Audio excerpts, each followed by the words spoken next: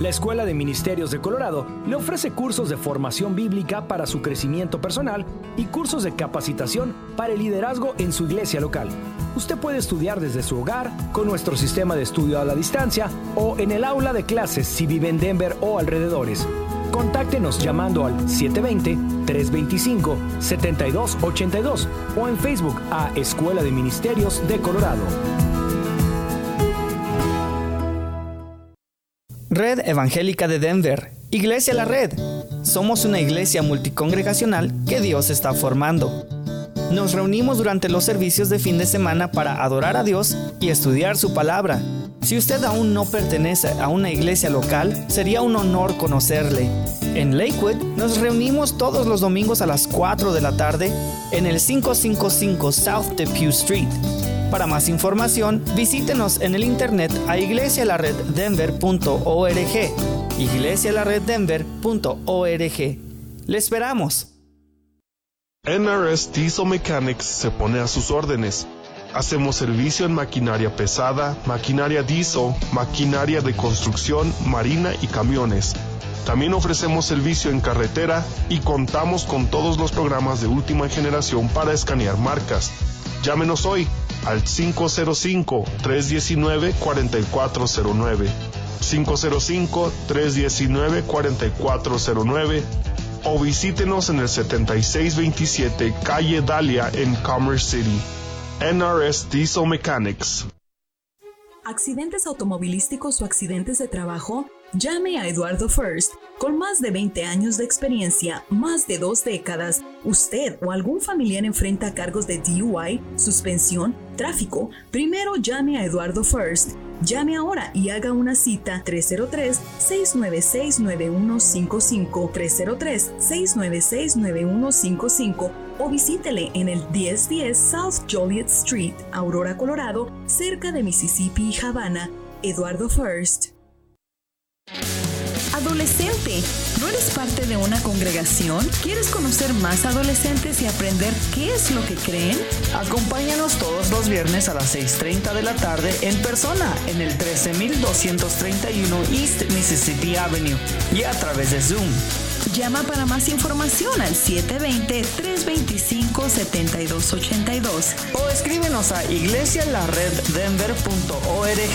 ¡Te esperamos! Red Evangélica de Denver, Iglesia La Red. Somos una iglesia multicongregacional que Dios está formando. Nos reunimos durante los servicios de fin de semana para adorar a Dios y estudiar su palabra. Si usted aún no pertenece a una iglesia local, sería un honor conocerle. En Denver nos reunimos todos los domingos a las 6 de la tarde en el 5001 de Umatilla Street. Para más información, visítenos en el internet a iglesialareddenver.org. iglesialareddenver.org. ¡Le esperamos!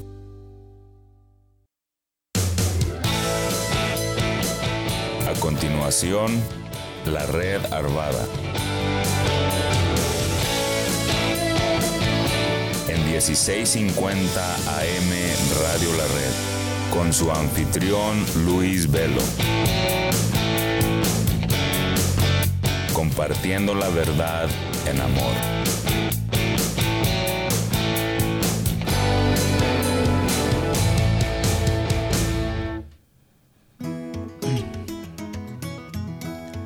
Muy bien. Aquí estamos nuevamente en este nuevo programa de cada semana. Estamos los jueves a las 8:30 de la mañana y a las 4 de la tarde.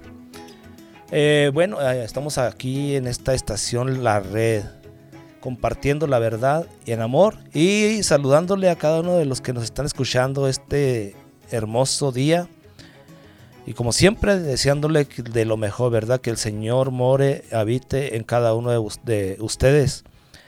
Doy gracias a Dios por cada uno de los radioescuchas y también por la iglesia, por los que están ahí orando por nosotros, que Dios siga obrando en esta radio a través de este programa, a través de los diferentes programas que hay aquí en esta radio. También con nosotros está nuestro hermano Melchor como ingeniero de sonido.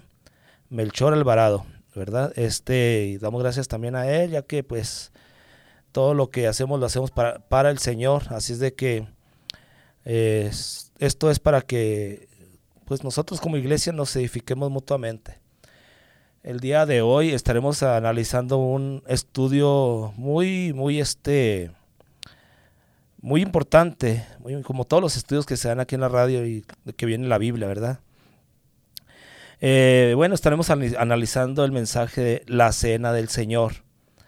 Entonces, sin más preámbulos, quisiera entrar en la palabra del Señor para que sea la palabra misma la que explique a cada uno de nosotros la importancia de algunos aspectos referentes a la Cena del Señor o como le mencionan algunos, a la Santa Cena.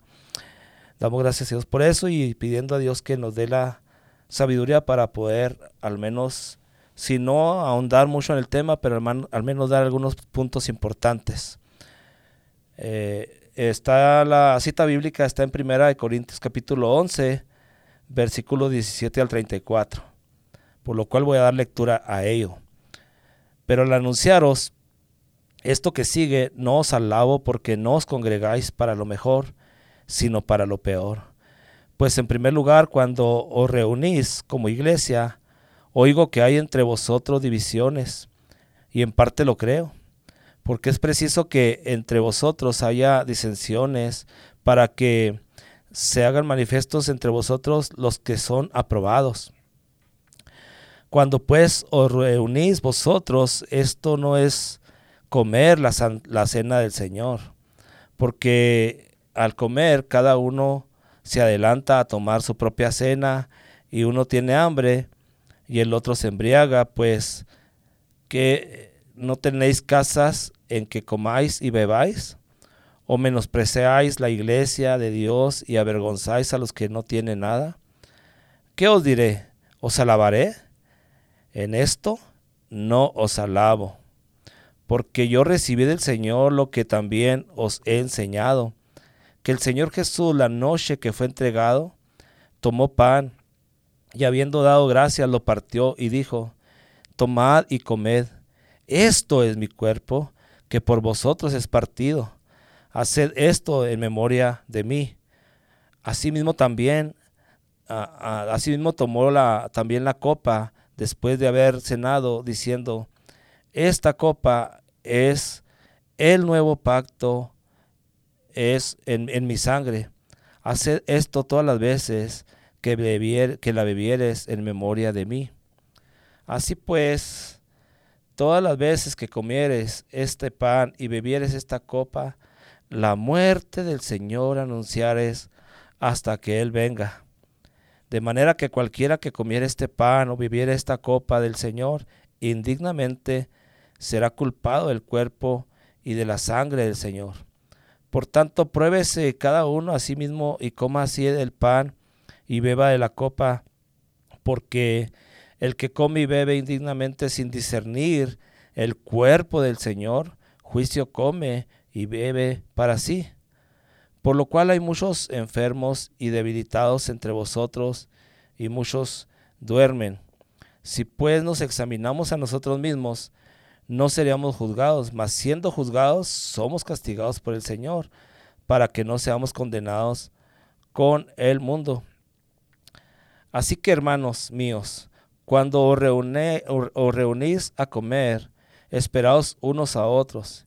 Si alguno tuviera hambre, coma en su casa, para que no os reunáis para juicio. Las demás cosas las pondré en orden cuando yo fuere. Amén. Entonces, querido radioescucha, querido hermano, querido amigo, este consejo es un consejo muy sabio, ya que debido a la importancia, primero quiero hacer énfasis y quiero hacerte esta pregunta. ¿En tu iglesia todavía se hace o se celebra esta ceremonia tan importante? O sea, ya sea que se le llame Santa Cena o se le llame la Cena del Señor, como se le llama aquí en la iglesia La Red. Es muy importante esta pregunta que le estoy haciendo, ya que a través de esto nosotros estamos haciendo un recordatorio de lo que el Señor nos dejó escrito aquí en su palabra. Lo que el Señor hizo por nosotros, ¿verdad? Que a través de esto, entonces haremos memoria de Él. Yo sé que hacemos memoria de Él, pero si Él dijo que lo hagamos, hay que hacerlo. Hay que hacerlo porque eso trae consigo lo que muchas cosas de aquí vamos a hablar.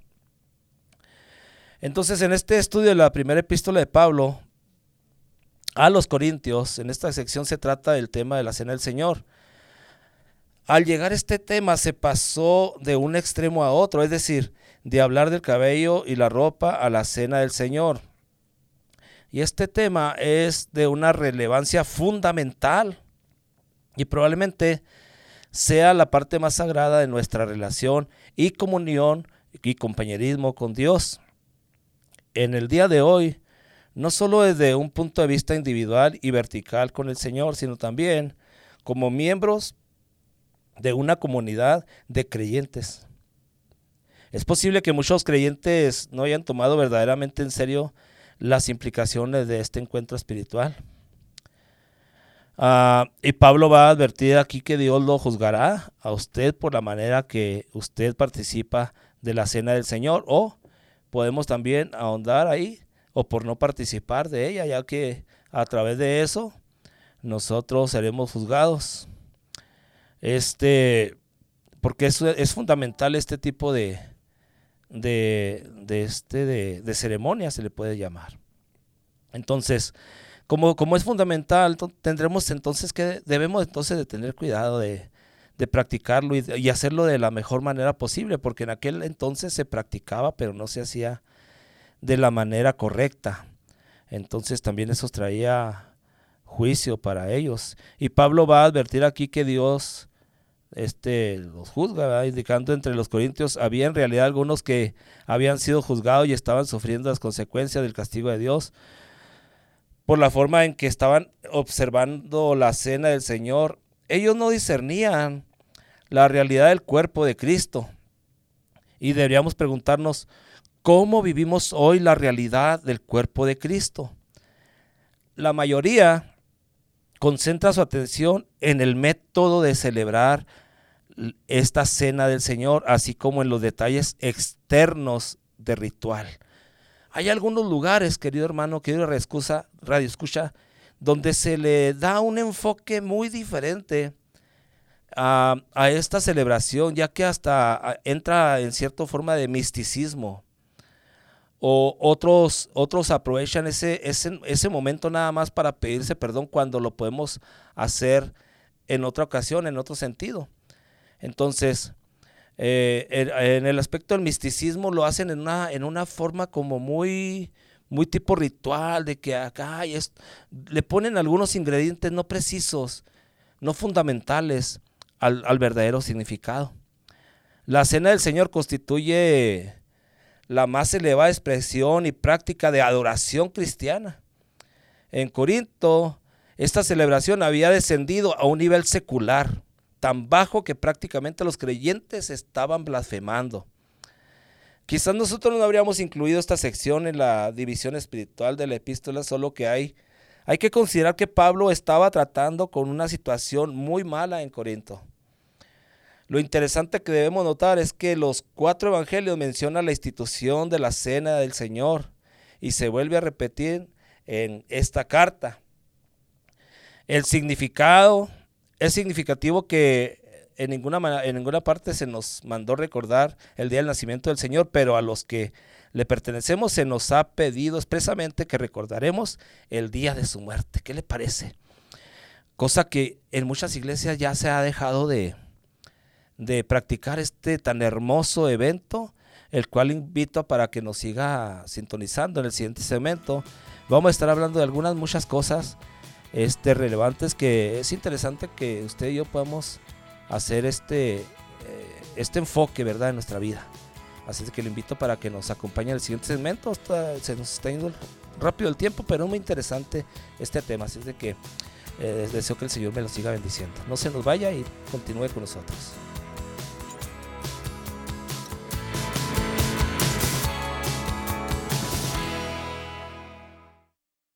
$1650 AM, Radio La Red, compartiendo la verdad en amor. Breckenridge, Dios te ama. MP Towing se pone a sus órdenes con servicios de remolque. Llámenos hoy mismo. ¿Tiene un vehículo que ya no necesita? Llámenos hoy. Miguel Palacios de MP Towing le atiende en su idioma y con mucho gusto. 720-410-1453. 720-410-1453. Mobile Miracle Auto Detail. Lavado de auto para la gente ocupada. Búscanos en Facebook como Mobile Miracle Auto Detail. ¿Estás muy ocupado y casi no tienes tiempo de lavar y detallar tu auto? Deja que nosotros detallemos tu coche, camioneta, camión. Llámanos hoy al 720-325-8996. 720-325-8996. Mobile Miracle Auto Detail. Lavado de auto para la gente ocupada. Queridos hermanos y amigos, les habla Dino de Dino's Locksmith. Muchas gracias por su preferencia y apoyo. Para cualquier trabajo que tenga usted, si le rompieron su ignition, le dañaron su chapa de la puerta, llámenos, nosotros le podemos ayudar. Para llaves de chip, controles originales, será un gusto poder ayudarles. Llámenos, mi teléfono es 303-472-5108. También le podemos ayudar en toda el área metropolitana de Denver. Dios les bendiga. Mi teléfono una vez más, 303-472-5108. Red Evangélica de Denver, Iglesia La Red. Somos una iglesia multicongregacional que Dios está formando. Nos reunimos durante los servicios de fin de semana para adorar a Dios y estudiar su palabra. Si usted aún no pertenece a una iglesia local, sería un honor conocerle. En Lakewood nos reunimos todos los domingos a las 4 de la tarde en el 555 South Depew Street. Para más información, visítenos en el internet a iglesialareddenver.org. iglesialareddenver.org. ¡Le esperamos! Bright Productions, mercadotecnia digital y tradicional en las plataformas más importantes del momento, administración de redes sociales, podcast y radio. Pues publicar tu servicio y producto es importante hoy. Búscanos en Facebook como Bright Productions Network o llámanos al 303-598-3818. 303-598-3818. Bright Productions. Red Evangélica de Denver, Iglesia La Red. Somos una iglesia multicongregacional que Dios está formando. Nos reunimos durante los servicios de fin de semana para adorar a Dios y estudiar su palabra. Si usted aún no pertenece a una iglesia local, sería un honor conocerle. En Aurora, nos reunimos todos los domingos a la 1 de la tarde en el 13231 East Mississippi Avenue. Para más información, visítenos en el internet a iglesialareddenver.org. iglesialareddenver.org. ¡Le esperamos! Muy bien, regresamos, así es de que vamos a seguir este tema tan importante, ¿verdad? Y debido a que hay mucho material que impartir, trataré de ser un poquito más... voy a tratar de resumir algunas cosas, pero hay muchas cosas de cuales es interesante observar referente a la cena del Señor o a la Santa Cena como usted le conozca en su iglesia, si es que lo practican en su iglesia, ¿verdad? Que si no lo practican, pues invitamos a que sea un buen mensaje para su vida, ¿verdad? No como crítica, sino como una forma de enseñanza. Y bueno, no lo había tomado de esta manera, ya que yo creía que pues no era nomás en los tiempos antiguos o creía más importante esto que se hace en la iglesia o esto otro. Vaya, wow, entonces sería muy bueno establecer contacto a través de la palabra del Señor, retomar este tipo de temas en nuestra iglesia, ya que es muy importante debido a lo que nos dice la palabra del Señor. Entonces estamos hablando en 1 Corintios capítulo 11, versículo 34, sobre la cena del Señor y cómo se le daba diferente enfoque desde aquellos entonces, ya que había ciertas cositas por ahí que no se estaban celebrando la Santa Cena o la Cena del Señor como era lícito, ya que es de una seriedad hacerlo y de forma de forma de la forma que corresponde, ¿verdad? Entonces, volvamos a una forma más simple de la iglesia como lo era al principio. Aún tenemos cosas agregadas o adoptadas de la tradición. Está más cercana al original de ser iglesia. Asusta un poco porque nos hace participar en vez de ser espectadores. No sé si se fije, pero muchas veces en la iglesia hay más espectadores, y digo en la iglesia en general, ¿verdad? Hay más espectadores que participantes. Entonces en este asunto se trata de tener este acercamiento hacia Dios y de todos en una sola armonía, tener entonces como iglesia ese acercamiento hacia Dios, participando individualmente cada una de las personas que ya recibieron al Señor Jesucristo en su corazón y que en algún momento hicieron pública su voto de fe a través del bautismo. Entonces, todas aquellas personas que están haciendo, que ya hicieron eso, debemos entonces de tener esta práctica tan hermosa que nos dejó nuestro Señor Jesucristo en los 4 evangelios. Entonces, que no seamos espectadores, más que nada que seamos también practicantes de esta buena manera de hacer honrar al Señor a través de este acto. La manera indigna, bueno, pues, o no indignas. Judas iba a traicionar a Jesús, estamos hablando de esos tiempos. Pedro le iba a negar, los otros le iban a abandonar. ¿Quién entonces la debería tomar? Entonces se refiere más que nada a lo que quiero decir es con esto. Por ejemplo, en cuestiones de dignos, pues ¿quién es digno actualmente? ¿Quién era digno en ese momento? Hablando en esos tiempos, quise tomar estos pequeños ejemplos para irnos un poquito más adelante. Pero por ejemplo, Judas le iba a traicionar en ese momento y luego estuvo ahí tomando la Santa Cena. Pedro le iba a negar 3 veces y luego los otros apóstoles lo iban a abandonar. Entonces, ¿quién era digno de tomar la Santa Cena? Entonces, a lo que se refiere más que nada, y vamos a verlo más adelante ahorita en unos minutos, se refiere a que todos quienes entonces deben de participar, todos los que nos arrepentimos de nuestros pecados y hicimos este acto del bautismo, ahí comenzamos un nuevo pacto ante el Señor, por lo cual nos invita la palabra de Dios. O sea, nosotros que un día aceptamos a Jesucristo en nuestro corazón y que nos hicimos a través del bautismo, hicimos voto de fe y bueno, hicimos pública nuestra relación con Cristo, todos, sin importar a alguien más, o sea, todos debemos de participar. Porque si nos vamos es que yo no soy digno, hermano, que yo estoy peleado con mi hermano, porque así se usa en algunos lugares, ¿no? Que estoy peleado con mi hermano, que esto otro. Bueno, todos somos indignos ante el Señor, ¿verdad? Tenemos diferentes errores o hasta pecados o luchas, faltas. Entonces, era solo para los miembros de la iglesia, para los que se bautizaron. La cena era una indicación de unidad con el cuerpo de Cristo, o sea, la iglesia.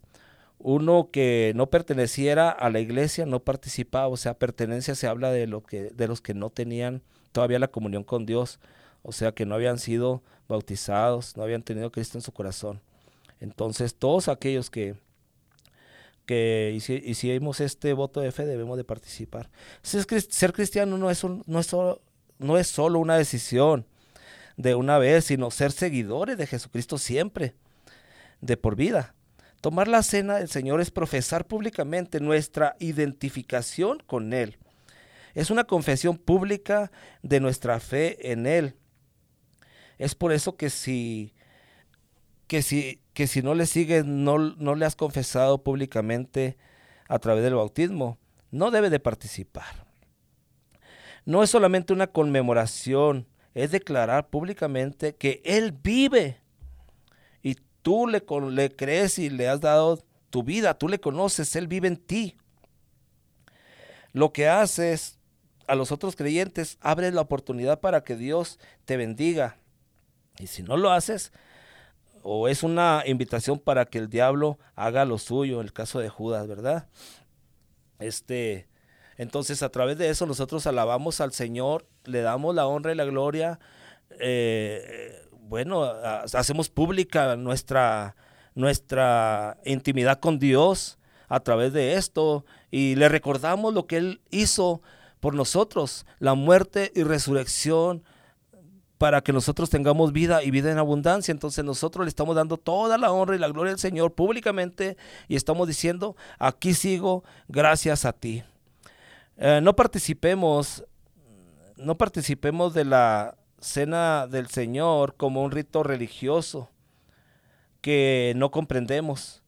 Es un momento en familia, o sea, familia de Cristo. Este es un momento en que en familia podemos, como la familia de Cristo, para recordar que Jesús murió por nosotros, para celebrar la salvación que Él nos dio. No participar de manera casual, tomando los elementos livianamente, sin importar lo que está haciendo. Esto se trata del pacto de la salvación, el nuevo pacto, querido hermano. Ahorita vamos a entrar también en ese tema. No se trata de algo liviano, de algo ligerezo, tomarla con ligereza. Pues vamos a participar nada más para que me vean, o nada más para que vea el pastor que voy a pasar.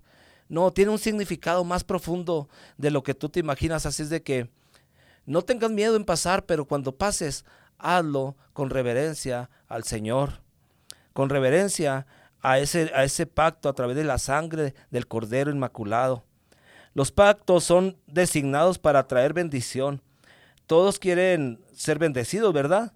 Pero sin la necesidad de estar bajo un convenio o un pacto. Todos queremos, mucha gente dice: yo soy cristiano, yo soy cristiana, pero nadie quiere tener ciertos convenios, o como le dije ahorita, ¿verdad?, o ciertos pactos. Bueno, pues el Señor vino a sellar a través de ese pacto, a través de su sangre vino a sellar ese pacto de que tú y yo seamos libres y tengamos una vida en abundancia. En el libro de Malaquías vemos que cuando el pueblo de Israel bajó el estándar de lo que significaban los sacrificios en el altar, o sea, en la mesa, el Señor sufrieron maldiciones en vez de bendición. Dios no cambió el sacrificio sustitutorio pero no podía bajar los estándares del pueblo. La Biblia está dividida en dos pactos. Ambos pactos tienen una mesa: el Antiguo Testamento, que vienen siendo los principios, y con el Nuevo Testamento, y que vienen siendo las prácticas. Entonces, ninguno de estos dos pactos ni uno es menos que el otro. Los dos son igual de importantes. Algunos fueron los principios de cómo vivir una vida en el Señor, y los otros son las prácticas de cómo vivir la vida del Señor. Me refiero al Nuevo Testamento y el Antiguo Testamento. El principio es que la mesa es lo que libera a Dios para actuar, el sacrificio que libera. Según 1 Corintios capítulo 10, el Antiguo Testamento fue escrito para darnos un marco de referencia. Pablo dice que cuando partimos del cuerpo, estamos compartiendo en el cuerpo.